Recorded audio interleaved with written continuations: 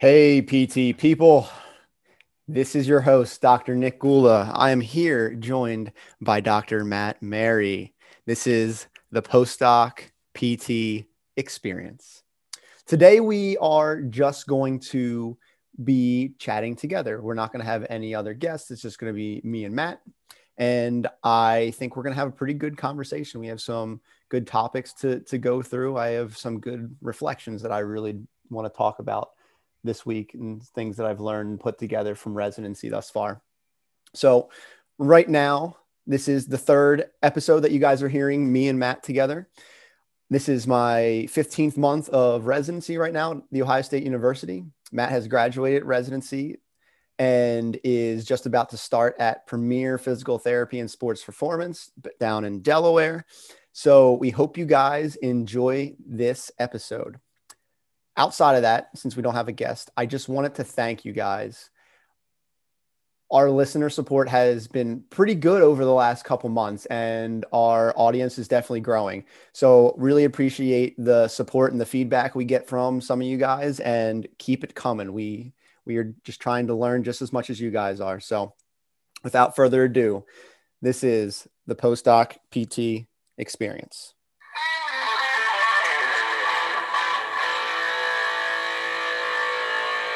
What's happening, Matt? Hey, Nick, how's it going? Oh, it's going pretty good. It's good to hear from you again. I know, it's been a while. Yeah, well, was that last week that we were together? Or 2 weeks Uh, ago? I think it was 2 weeks ago now. Awesome. Matt and our other friend Steve made the drive over to Columbus, Ohio from Philly. So it was great to see them.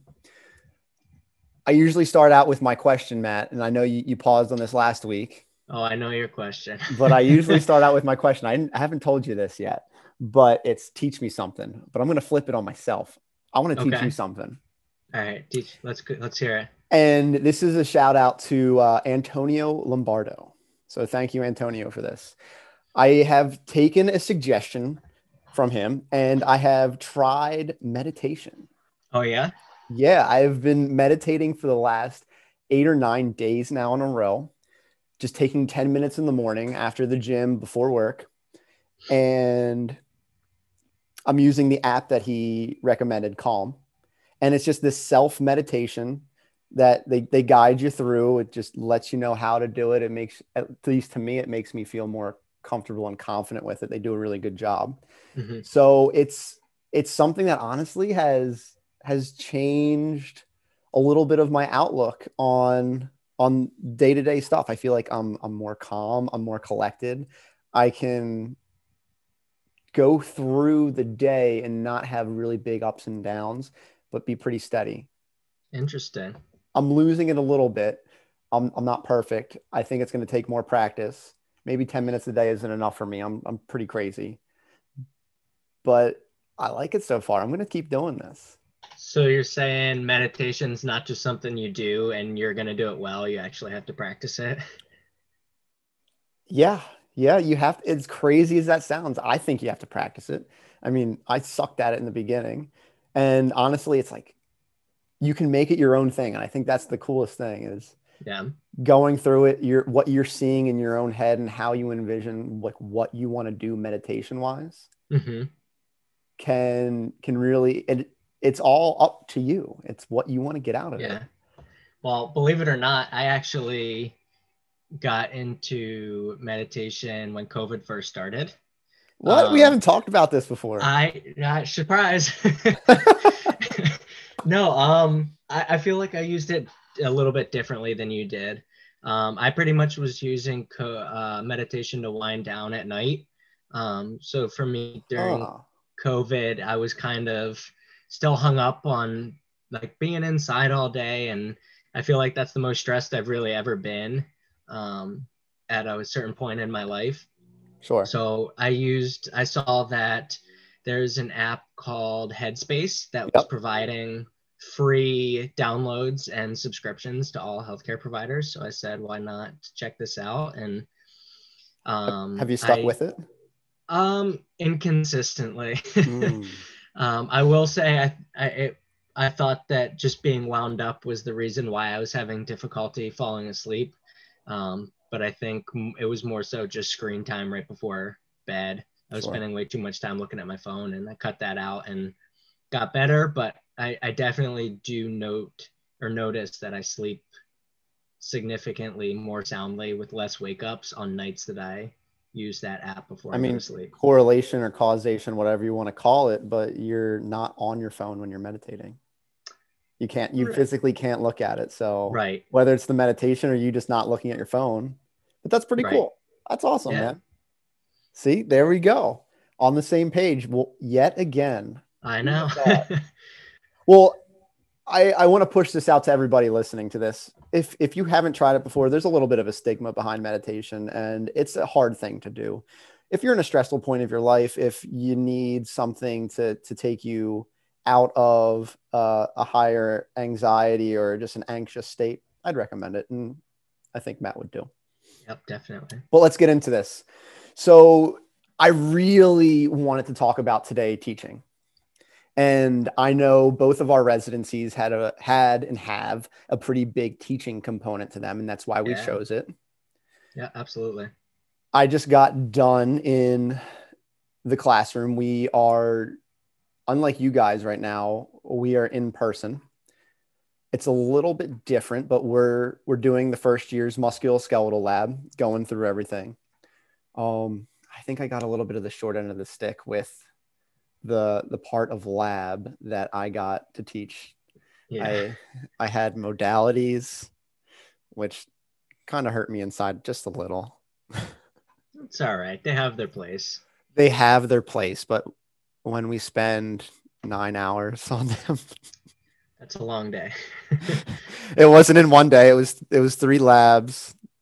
I like that we do this. It makes our students feel pretty comfortable and confident with it, and you can see it. But it's modalities still. Mm-hmm. So as great as we are, I think, in my personal opinion, things need to change a little bit still. But I also got to do the introduction of manual therapy, which is a little bit more down my alley. So that was For fun. sure. So that made up for it. But Cool. teaching wise, though,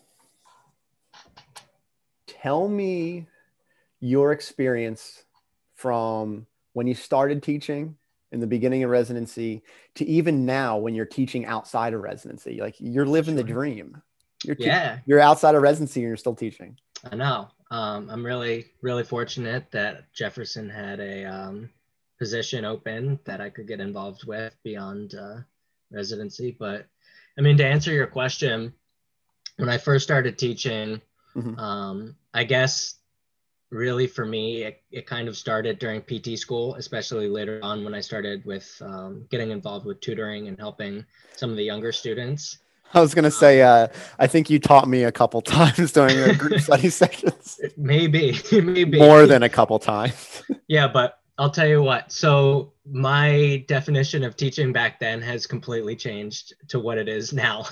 Um, Also, so back then it was let me just regurgitate this information that I know and give it to you, but portray in a way that you will understand. So I thought that that's what teaching was back then. yeah, And I'm a little that's definitely, slow. I'm a little slow too. So that was a hard yeah, job well, you got some concepts here and there. here and There's a there. couple times that you had to tell me how to do things. It was a nice little compliment or a nice little balance. It was a good 75-25. Okay. But anyways, so what I was saying is that early on, so early in residency in the ortho curriculum or even Mm-hmm. during PT school, it was very much the students coming to me with these questions for like what and how, basically. So it's this very surface level understanding. And so at that point in my career, it was really just information sharing, but Mm-hmm. trying to do so in a way that the students could understand and clearly comprehend the material. So in the Um, beginning, you took the concepts that you learned and understood and basically showed people how you map them out in your own brain. Yeah, exactly. So it was more, it wasn't selfish, but it was more of taking a personalized approach and saying, this is how I interpreted this concept, and this is how I understood this concept. and these are the mnemonics I use and the analogies I use and all these different tools to help me understand the material, and kind of giving that information to the students and saying, use it if it works for you. I But mean, this let's is what be you need to know. let's be real here though. Part of teaching is selfish. Yes, I agree with And that. we're like, I'm doing it right now, not only for their gain, but for my gain as well. It's Right, the more you know something, the better you can teach it. right, The better you can teach it, the more you know something. right. That Absolutely. it's that And I positive feedback loop. and I completely agree with that. But to get back to your question, so how it transformed is it kind of moved from that where I was just word vomit for all of this information that I was giving to the students. So it's like, Mm, this is the information you need to know. Here's the answer to the question that you asked me. And through mentorship and talking to the faculty that I got to work with on a daily basis, mm. I started to quickly realize that that's not necessarily the best for retention and the overall global understanding that the students have. So it started to transition towards more of a what do you think, and like what do you think the answer is, and can I help you reason through this question rather than just giving you the answer, if that makes sense. And I found that the students actually retain the information and understand it a lot more clearly when they come to the answers themselves rather than just you telling them the answer. So, do you guys, like we had in PT school and we have this at Ohio State as well, but do you have your students fill out feedback forms at the end of the course? And do they give Yep. you feedback on your teaching style? Yep, they do. Now, did they mention when you changed or like as you were evolving and you put more of this, I'm going to pose the question back to you and help you reason through it? Did that change your feedback? Yes and no. So a lot of the feedback that I was getting, it was pretty mixed between all of the students. So some of the students really loved frank responses and just being told the answer. Mm-hmm. And some students really enjoyed me helping get them to the answer themselves. Um, so yes and no, it did change a little bit. But one of the things that I did notice improve from earlier on to later in the residency Mm-hmm. was that the students became appreciative of, so rather than me individually helping them come to the answer, I would also pose that question to the rest of the class, and having the class work together and collaborate to see if they could come to the answer as a team. And I got a lot of good feedback on that as well. We call it think, pair, share, Yeah, there you go. Whatever you want to label it as. whatever you want to label it. But I think that's important what you said about some people liked it, some people didn't. Hmm. One of the biggest things that I've realized is that you're not going to be, your teaching style is not going to please everyone, Mm-mm. no matter what. Right. There's always going to be those people that are on learn one way or learn the other, and you can't possibly give them visual, tactile, listening style teaching. I mean, Right. it's just not there. I think an important part though is distinguishing between those students that just want the answer Hmm. and distinguishing between those that are okay with not having the answer and want to think through it and are trying, Hmm. right? Let's call them the triers versus the not triers. And It's a little harsh. it sounds really harsh, doesn't it? It does. I mean, let's be frank though, that's what it is. Like like you can do this and maybe your thought processes aren't there yet, and that's probably a reflection on your teacher, and like, but it's also a reflection on yourself and your either passion for the material. So like, let's say neuro. I mean, I wasn't a completely there with neuro. I pushed a little bit, but I probably wasn't the same level of engaged as I was with the ortho content. Hmm. So don't blame people for that. But at the same time, that's how you learn best. That's how things solidify. Right. So if you're out there and you're just seeking the answer, don't. No, I'm just kidding. Well, well, do you There, think that that changes as you develop as a student, though? Because I was very much a or an answer seeker early on in PT school, mhm. and then as I got later into PT school and really even into residency, it became more of a how can you help me get to the answer myself rather than you just telling me the answer. No, as frank that I was about the trying versus not trying, I was in the not trying for a long time too. Is Yeah, like you said, it probably wasn't a choice. It was just this is where our thought process is, and your thought process evolves. But I think it's important to help people understand that, communicate that to your students, and say, I want your thought process to evolve, right, not just have them out there in space asking these Socratic method questions and then them being frustrated and you being frustrated because they're not getting it. Like, right, lay it out there. You learning all the time isn't innate. right, People learn differently, yes, but there's a different process for each person. And the more you can communicate that and the more clear you can be with that method and how you want them to step through things and why you're doing things, they're going to get to the why themselves a little bit more. right. It's not easy. It's really not easy, but heading it off, I think in the beginning is is something that you might need to do to push not only yourself but your students. Yeah, I mean, I also, especially later on, as I got more comfortable in that teaching role and the teaching roles that I have, um, I, as I got more comfortable, I started very early on with my engagement in the students and just kind of laying out how I am and what my style is, and that I'm totally open to feedback. And if there's things that I do that students don't like, let's have a conversation. Mm-hmm. I'm here to help you learn. So Big time. that doesn't mean I'm perfect. That doesn't mean I know all of the answers because I definitely do not. Mm-hmm. But I recognize that not everybody learns the same way, and I'm totally willing to try to adapt and modify to an extent to help more people understand the material, but also where I'm coming from and why I'm doing what I'm doing. So what does that sound like, people? I mean, if you're just thinking that what Matt just said in regular terms, like, that's prognosis.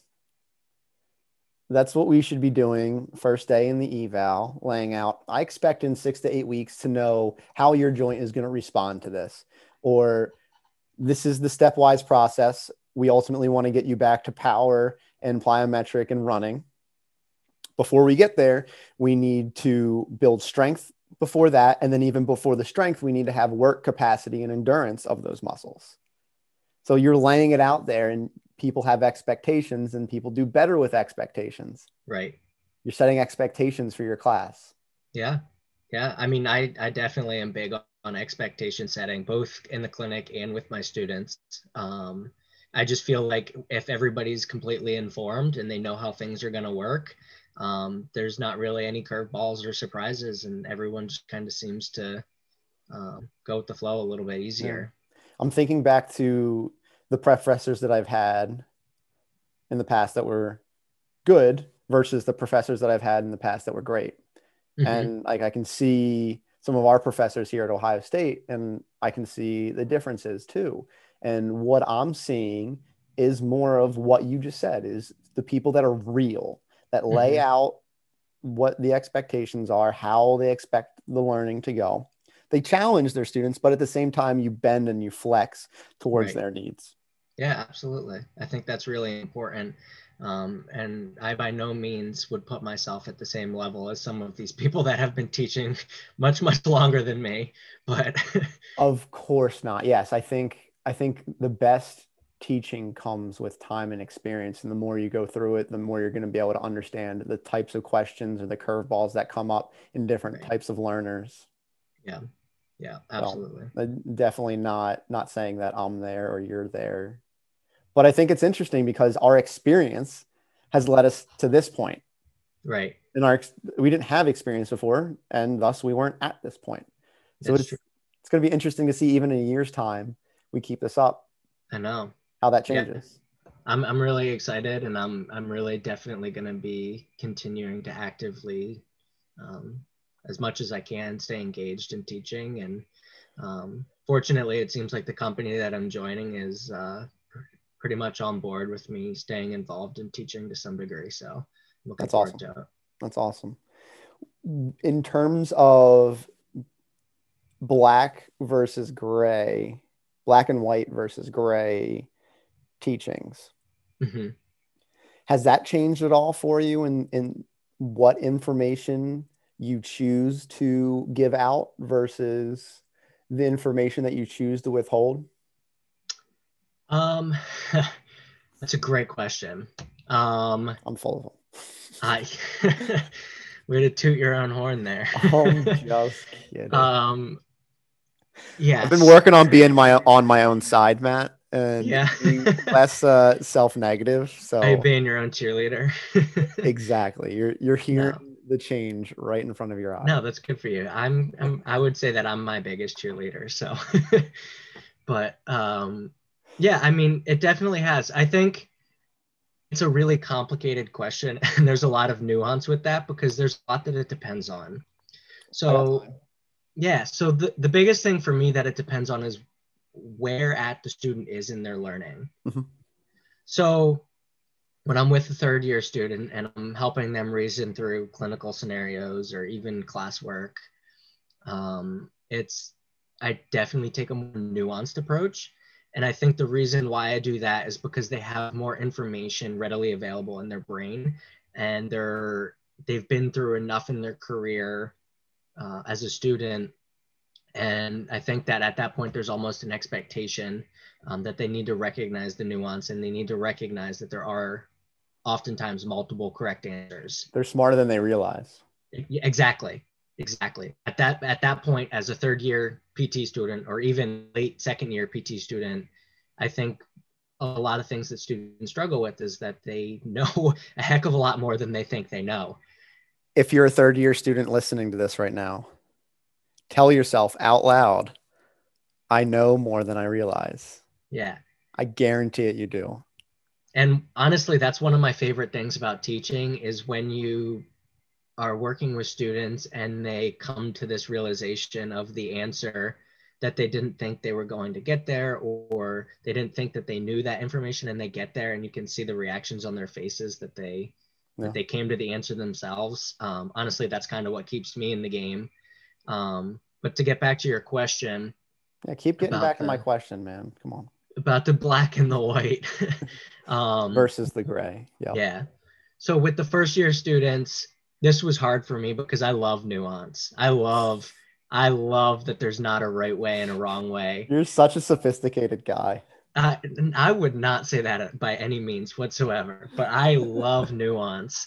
And I definitely disagree with just boiling things down to right versus wrong. Because I love this like long form conversation that we can dive into nuance. I think that's why I like podcasting with you so much because I like nuance. I thought you were going to say But you like me a lot. well, that too. But I don't have to tell you that. I'm pretty sure you know that.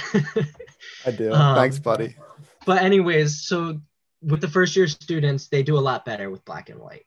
So they do a lot better with this is how you do it versus this is one way to do it, but there are a bunch of other ways to do it. And so, for example, one of the things that I've noticed, particularly while helping Jefferson with their biomechanics lab and Give me doing a your lot plug. of Give me your plug.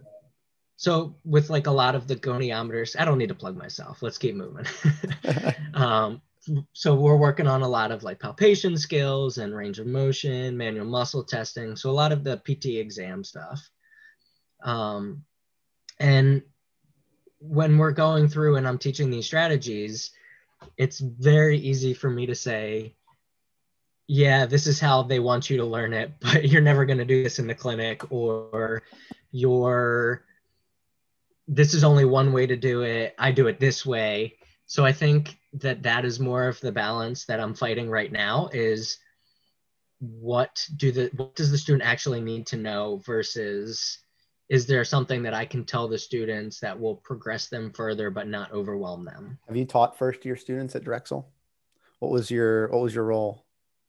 I don't believe I taught first year students at Drexel. I'm pretty sure they were early second years when we Early first sec. started. That's Yeah. interesting. The only experience that I have is with first year students. Okay. So it's cool to hear you talk about the nuance and what you're saying to these third year students. And honestly, I'm excited to be a CI for one of those reasons to do Mm-hmm. that. But I've had a lot of the opposite experience, and the experience that it sounds like that you're in right now is, Struggling through right now. I'm sure you're not struggling, but talking and teaching to first year students. And that's kind of why I posed a question, not to set you up or anything like that. I honestly thought you worked with first year students in Mm-hmm. at Drexel. So that's cool to hear. You have a broad background now, and that's something that I need to work at and seek a little bit more of. But with the first year students, I totally agree. I'm not only going to say that it's a good idea to do black and white, I'm going to say they need black and white. Mm-hmm. They not only crave it, but they also need it from the comprehension standpoint. Like, you need to have a foundation, you need to have a base. Yeah, I And if agree with that. we don't allow them to have that, then we can put them off on the wrong foot already and make easy concepts that don't seem that easy at first seem and forever seem hard, maybe Mm-hmm. if they don't look at it. And honestly, like, teaching a first year student leaves a lot of an impact on the rest of their career and like where their thought process is. They're pretty impressionable, Mm-hmm. as we were. Yep, I completely agree. I definitely can think back to first year, and I still have some of the habits that my first year professors Yeah. pushed on me, or at least harped on. So it's interesting to see our second or our junior resident class. They're the main ones in the lab right now doing the TAing and teaching. As a senior resident, I was only in class for about 6 weeks ish because we break up the semester between the three senior residents. So one senior resident gets the beginning, I got the middle, and the low end of the totem pole with modalities. I'm not salty at all. And Not. another gets the end. So for my role, I was more of a supervisor role in the sense that, like, observing the junior residents teaching and helping when needed, but also playing more of a guidance Mm-hmm. type role. And things that I've noticed is that it's hard for some of them. I'm not going to say names. It's hard for some of them to get out of their own head and make it black and white. Mm-hmm. Yeah, I mean, I completely agree. I think I'm still there too, as far as like starting to work with first year students. Um, but I also think that I know that I can't introduce nuance to them too early. Mm-hmm. So one of the things that I try to do is present the information as black and white as possible, Mm-hmm. but also introduce the reason why they need to know this material or why they should appreciate it. And so, for example, one of the things that we're working on is like palpation skills and Mm-hmm. like identifying bony landmarks and soft tissue landmarks.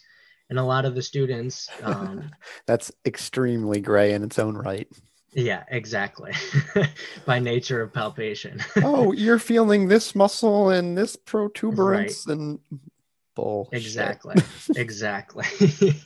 My hand is on your so is major right now. Okay. Yep.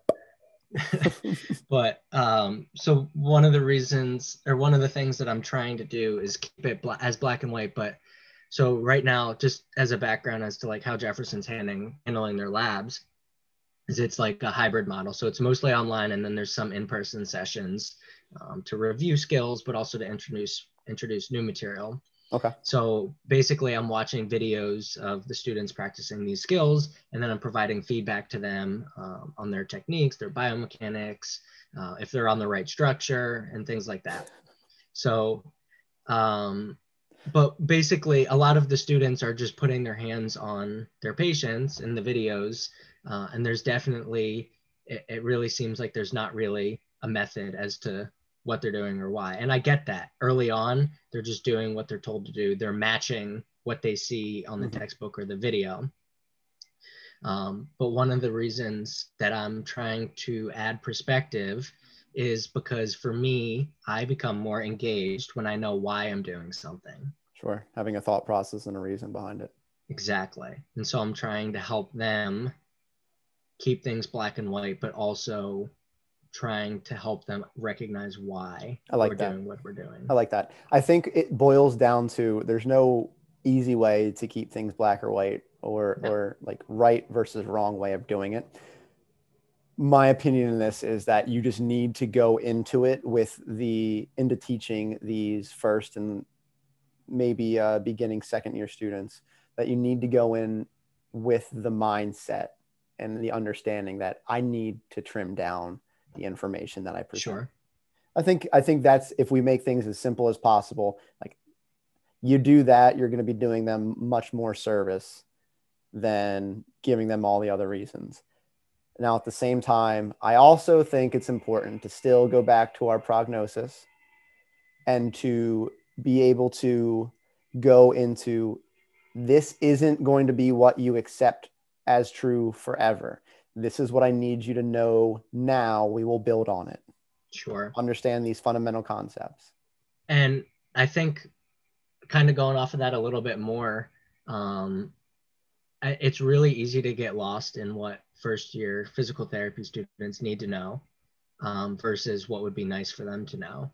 Um, and then one of my mentors boiled this down to me, which really has helped my teaching a lot, Mm-hmm. is providing information to the students in a way that is need to know, nice to know, and good to know. So need to know is the things that they absolutely need to pass the exam and to succeed in the course. Nice to know is things that could potentially like enhance their understanding or comprehension of the material. Mm-hmm. And then good to know is really that nuanced stuff. And that's like, yes, this is how we're laying it out to you now, but as you start to get out in practice, you're going to realize it's not as black and white as that. I would And this is think the information. I would think it would be need to know, good to know, nice to know. Maybe it's that. I could have misquoted it, but It doesn't matter. it doesn't matter either. No, you're right. I'm just messing with you. But no, I think that's important. You can honestly build an objective slide, nice and simple and easy with that. I really don't like when objective slides are really big and long and busy, Mhm. because you just gloss over it. Sure, I'm not going to absolutely. look at it. You're not going to look at it.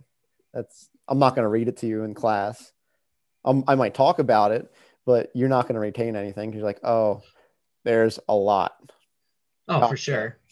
Yeah, exactly. I to be completely honest, that's how I was as a student going through Jefferson and looking at the objective slides. I read the ones that were super short and sweet, and the ones that were like 45 things didn't look at. It's how I still am in residency. Yeah, yeah.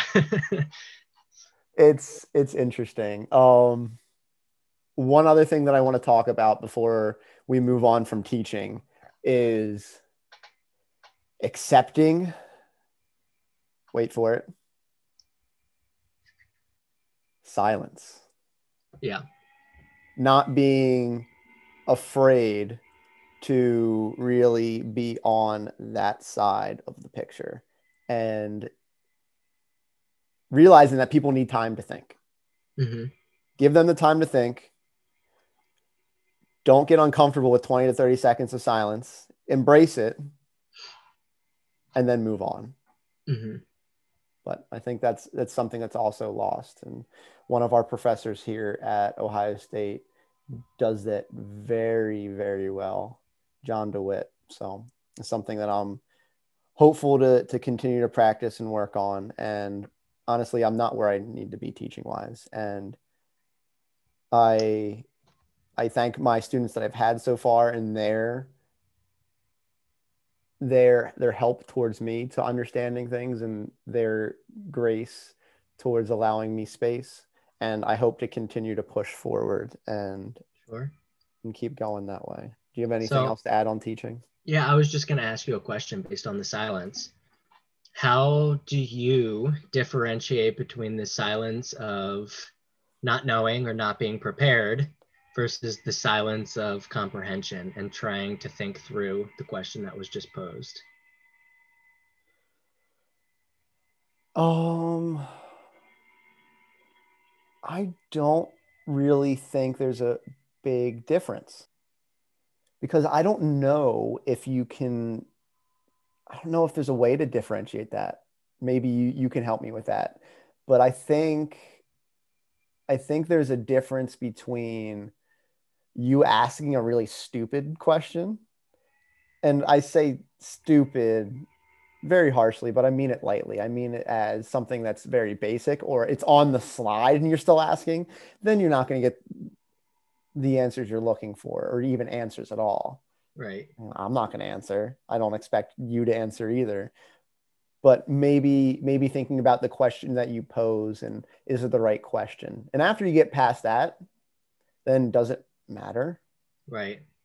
You Yeah, tell I me. mean, I don't know that I have the answer to it. I was just curious. It's just something that kind of popped into my head as we were discussing it. Okay. And I don't think I have the answer, but I definitely agree with you that if there's truly a silence, I frequently ask myself, was that a stupid question? And they're just staring at me because they're thinking to themselves, well, no, duh, we know the answer to this question. And to be honest, because I'm still learning as a teacher, that's often the first thing that pops into my Oh, head. it happens. It happens. But yeah, I was just curious to hear what your thoughts were on that. Yeah, I think it's an interesting question. It's a nuanced question. Um, it's something that I'm gonna look into more and think about more. So I'll get back to you on it. Cool. Okay, let's switch gears because now I want to talk about something else other than soft skills. By the way, I realized I did a little bit of an inventory of our podcast and like what we've talked about, what our guests have talked about, and what I harp on. And I harp on soft skills a lot. I think you opened my eyes to that with the last episode. Right. I tried to be a little more objective in the last episode. And I knew that going in. And honestly, I think that is a really important It is. thing to consider in PT and in residency and why Well, you would do it. I feel like soft skills are a big part of residency to begin with. Yeah.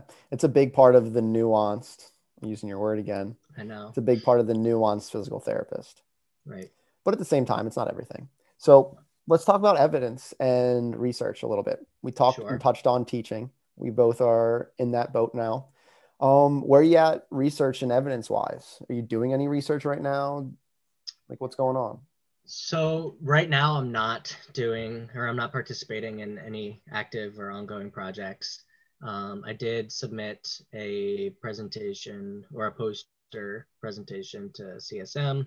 How'd you do? How'd you do? Did you get I'm one? still waiting. I haven't heard anything back yet, so I actually have to follow up with them pretty soon. Okay. But I'm actually planning on hopefully finishing the abstract that I submitted as Nice. far as the paper itself, and hopefully try to publish that paper in either JOSPT cases or another physical therapy journal of some sorts. Is And it a case study then? it is a case study, What's correct? give me an elevator pitch synopsis of it. Yeah. So basically, right now, there's not a ton of literature on outcomes and how people do after chronic exertional compartment syndrome, particularly conservative care versus having surgery to take care of it. I know Fasciitis. there is a lot of literature on how changing running mechanics can actually reduce the chronic exertional compartment syndrome symptoms, Hmm. but there's not a lot of direct good evidence that compares surgery versus conservative. As you can imagine, all of Really? this. all of the surgical outcome surgeries show that surgery is superior to doing nothing, basically. No, it's not biased um, towards surgery at all, is it? so maybe just a little bit. Okay. But so basically, as I was looking into that a little bit more closely, because I Hmm. had a patient in the clinic with that who happened to have surgery, I was trying to figure out expectations as far as timeline, how he was going to do prognostically, Hmm. and getting back to ice hockey. So in my literature search, I stumbled upon an article by Dr. Amy Schubert out of the University of Wisconsin, I believe. Okay. And she kind of Smart people did, over there in Wisconsin. yeah, she did a scoping review of sorts of Mhm. the literature on outcomes and the pathophysiology. And she did a really good job at putting together a guideline to kind of not shape your treatment off of exactly, but just to give some suggestions on how to proceed and when the patients are ready to proceed. Is it the And best evidence kind of guideline? Is that best, what she's trying to get at? basically, it's like based on the current evidence that we have, what's the best way to proceed with these patients? I gotta look And that up. so, and so after looking at that, I did stop there and I looked at if there were any examples of using that guideline as being successful. Hmm. And I looked on hundreds of different articles and databases and didn't see anything that was really in support of it working. But I Hmm. did find one case study, and I can't cite who wrote that case study, but it was with a group of cadets, and showed that the use of that led to a successful return to boot camp or something along those lines. And so I was kind of Hmm. looking to provide some more low level evidence that the use of this guideline might be successful and have a role in treating patients of this population.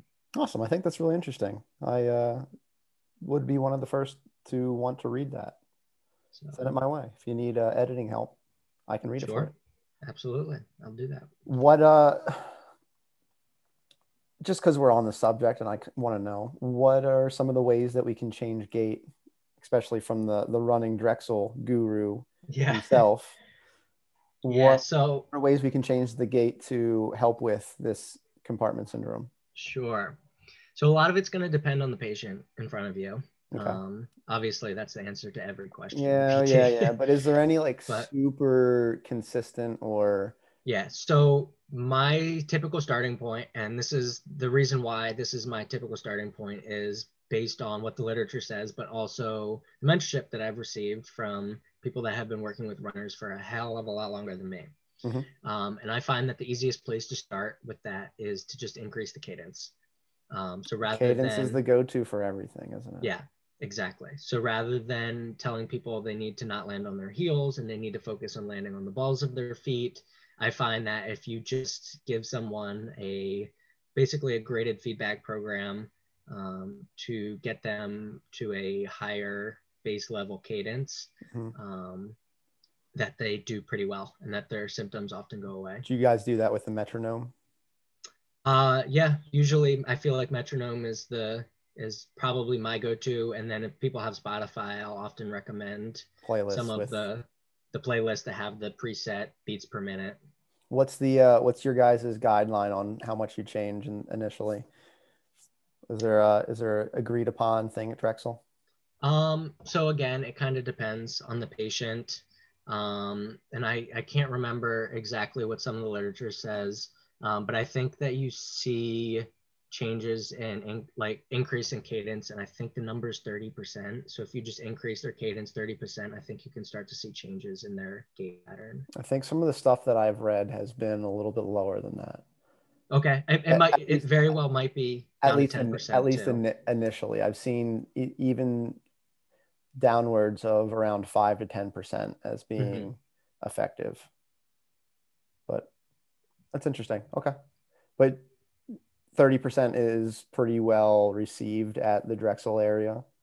And I think it depends also on their initial cadence. So if their initial cadence is very, very low, I do like to try to get them up higher, but also not making it so high that they can't maintain the cadence. Yeah, because if you make it high and you make it too high, then you can get some bounce back Right. compensatory effects, Yeah. meaning basically shin splints, right? Sure. Absolutely. And Um, isn't like, help me understand this, but what increasing the cadence is going to take pressure off of the joints, put more pressure distributed into the muscles themselves, correct? Theoretically, sure. Theoretically. How does that affect compartment syndrome? So I think that has to do with ground reaction forces. So as you increase the cadence, there's also some literature that shows that Okay. your ground reaction, so your vertical excursion, can Yep. actually reduce. Gotcha. So it's not the actual pressure in the muscles, because I was thinking along the lines of it's if we're going to load the muscles up even more, like they're going to that those compartments are going to get even tighter. Right. But you're looking at it more along the lines of biomechanics and Biomechanics, and forces. also if Gotcha. we think about the eccentric requirement of heel striking, Hmm. as far as dorsiflexion goes, we know that um, well, we think that possibly some of the pathomechanics that contribute to um, chronic exertional compartment syndrome is that repetitive dorsiflexion force as well. Gotcha. So you're decreasing that a little bit with the amount that they're going to have to do because the stride is less, the cadence is less, Sure. and hopefully underneath them a little bit more too. Yeah. Yeah. All in one. But cool. Hey, congrats. That's our first clinical discussion on here. I don't Yeah. want to And make it a big clinical podcast, but I like no, it and every I, now I and feel then. like also to just be fair, like I don't have this literature sitting right in front of me, and Oh, neither obviously do I'm I. several months out now. So if I misrepresented or misquoted any of those articles, by all means, I'll happily send you the articles so that you can I truly do. understand I them. would like the articles myself, but at the same time, what you know and what you put out there now is not a representation of you as a person. It's a representation of you and your understanding at this moment in time. Right. Exactly. Right. So we're growing. All of you are growing. Matt might be wrong. I think it was a little wrong with the 30%. I'm just Yeah. kidding. Whatever. I'm just kidding. I don't 100% know myself, but I usually go around the 10% mark to start with. Just a personal preference and what we talk about here at Ohio State from some of the numbers, but it's really cool to see the differences. And you guys over at Drexel and like your mentors do exceedingly well with running athletes. If you guys are interested in running athletes and you don't know what goes on at Drexel University, which you probably already do without realizing it, but look it up. They are really really good at what they do over there. For sure. Yep. It's a great shout out. I would also second that shout out. So, okay, so that's your own literature. I know we discussed a little bit before the show that we might want to talk about how our practice changes with digesting some of this new literature that's coming out. What particularly did you want to talk about regards to that? I'm curious. Yeah, so the biggest thing that I wanted to pose to you, and this is something that I've been curious about because of my observations of other clinicians, particularly in journal clubs. So sitting down, reading an article, critically Mhm. analyzing it, taking it apart, digesting it, and then at the end of the journal club deciding, are we going to implement this into our practice or do we need more information? Sure. Or is this article bogus and we're just going to set it to the side and never look at it again? Because that does happen too. Yes. um, so the question that I have after observing different people's responses to new literature or reading articles, Hmm. how does your practice change after you read a new article that comes out? Let's say it's a good article, you scrutinize it, Well, I think and it's important to talk about before you get into that. I think it's important to talk about how do you understand that it's a good article or not. yeah, it's a great question. I mean, that's not an easy thing to do, right? No, Some of the best advice that I have received is as hard as it is, don't just read the abstract. Don't just go to the discussion. Don't just go to the conclusion. right, Simply speaking, if you do that, you are taking the author's opinions as fact. Right. With that being said, is that the best way to utilize evidence? No. Right. Can we trust everybody's opinions? Do they trust their own opinions at that moment in time? Maybe, maybe not. Right? It's something that is hard to really accept. Even on my side, I find myself still wanting to habitually jump to that. But I would recommend first, and tell me if you do something different, but go right to the tables. Mm-hmm. Go right to the actual results section. See if it's written well, first of all, if they're trying to hide anything, if the results make sense. Then, if the results make sense, form your own conclusions from the results section. Right? Like Right. they give you the facts and only the facts. Then think to yourself, as maybe a little bit time consuming as it might be, what does this mean for my practice? How can I change this? Then I think it's cool to then go and compare what they said in the discussion and see if things line up, if there's Right. discrepancies, where the focus is. So that's my short little how to go through research and critically digest it. Do you have anything Sure. different that you do? No, I mean, I do the same thing. That's what I was taught at Drexel. Fortunately, we worked not only with the clinicians and the other faculty members, but also we were fortunate enough to work pretty closely with PhDs and have them, whether they already have their PhD or their PhD candidates in our journal clubs. So they really taught us the importance of going straight to the statistics. The biggest difference that I have is I check out the hypothesis first just to see what they're trying to do anyways. That's a good point. seeing I seeing think I if do too. it's seeing if it's directional or if we already know the answer to their hypothesis and don't even need the research article to begin with.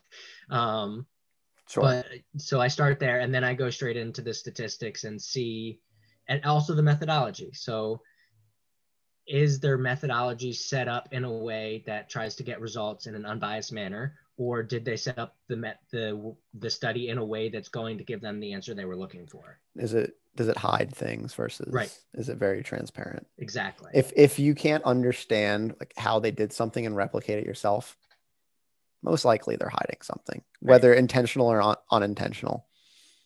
Most of the time, Yeah. I would say, and I think people are good. Most of the time, it's unintentional.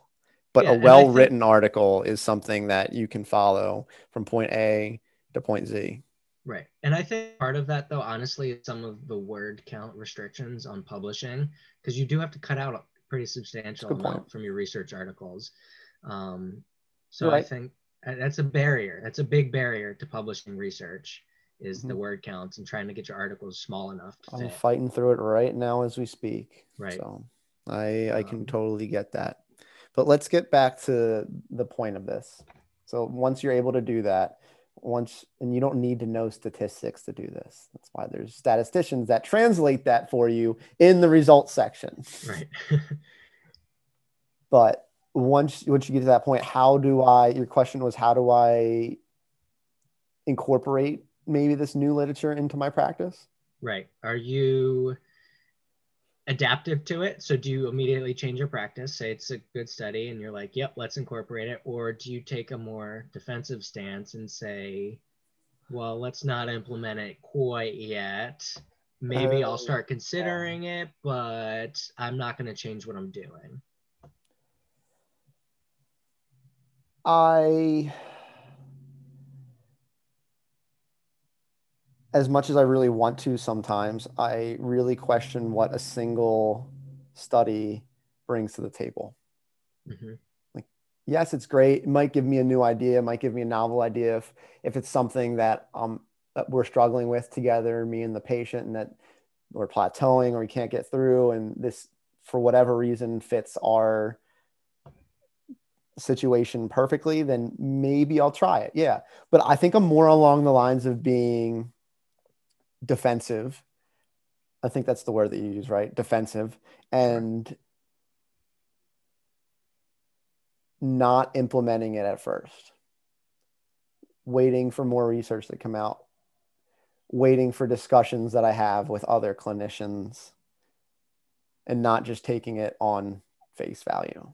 Sure. What what have you seen? What do you do? So I feel like I kind of side on the same side that you do. Um, I mean, to be transparent, early on, I was very more towards that adaptive side where I was super, super excited when new literature came Oh, out. you see something cool, you're pumped, you're like, I oh, know. I want to be on the forefront. I'm going to be Right, evidence-based. right, exactly. And now that I have more of an appreciation for reading literature and understanding the body of evidence required to allow us to do things confidently, Mm-hmm. I think I do take a little bit more of a defensive stance when I'm reading articles. And that's Attaboy. not saying that I'm not going to change what I'm doing if there's a really good research article that comes out. But That you're generalizing to articles as correct, a whole. correct, Okay. So, I mean, I always come back to this, and this has been proven. Like, what's the biggest predictor of somebody's success in physical therapy? What is it, Matt? their expectations. Yes.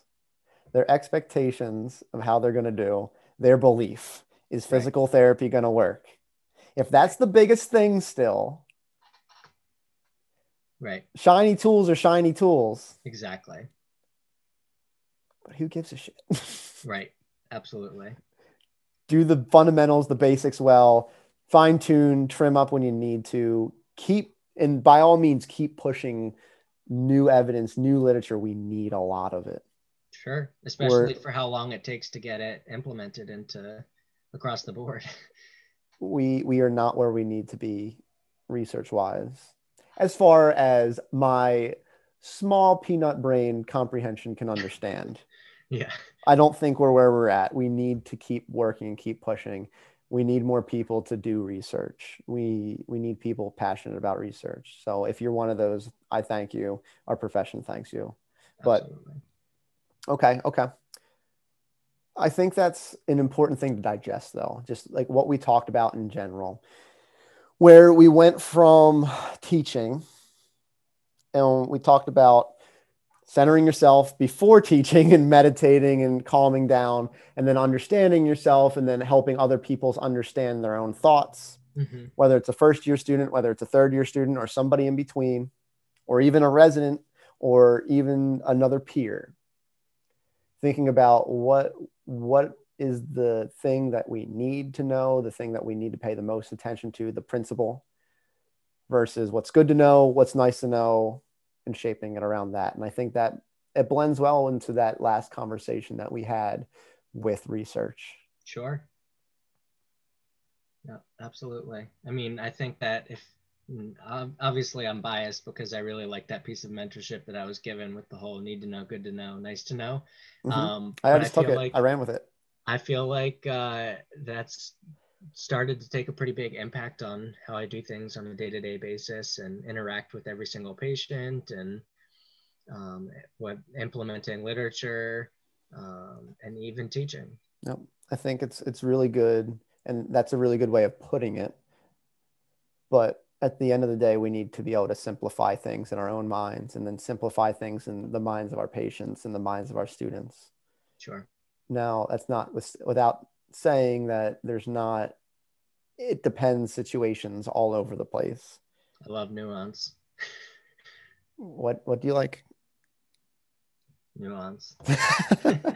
But in all serious now, like I think that is the end goal, is if you can take the full breadth and bandwidth of information that we have in the PT profession, whether it comes to biomechanics, whether it comes from the anatomy, whether it comes from just psychosocial tendencies, like putting all that and boiling it down to a simplistic, easy to follow timeline for yourself and for others, then you're on your way to enlightenment. Sure. We'll Awesome. get there too. Maybe eventually. Yeah, I it'll think I take a think the while. people listening will get there before us. But speaking of, thank you everybody for listening. I hope you enjoyed the episode. We, again, just want to thank you for the continued support. Thank you. Thank you. Okay, people, until next time, see everybody. Peace. Peace.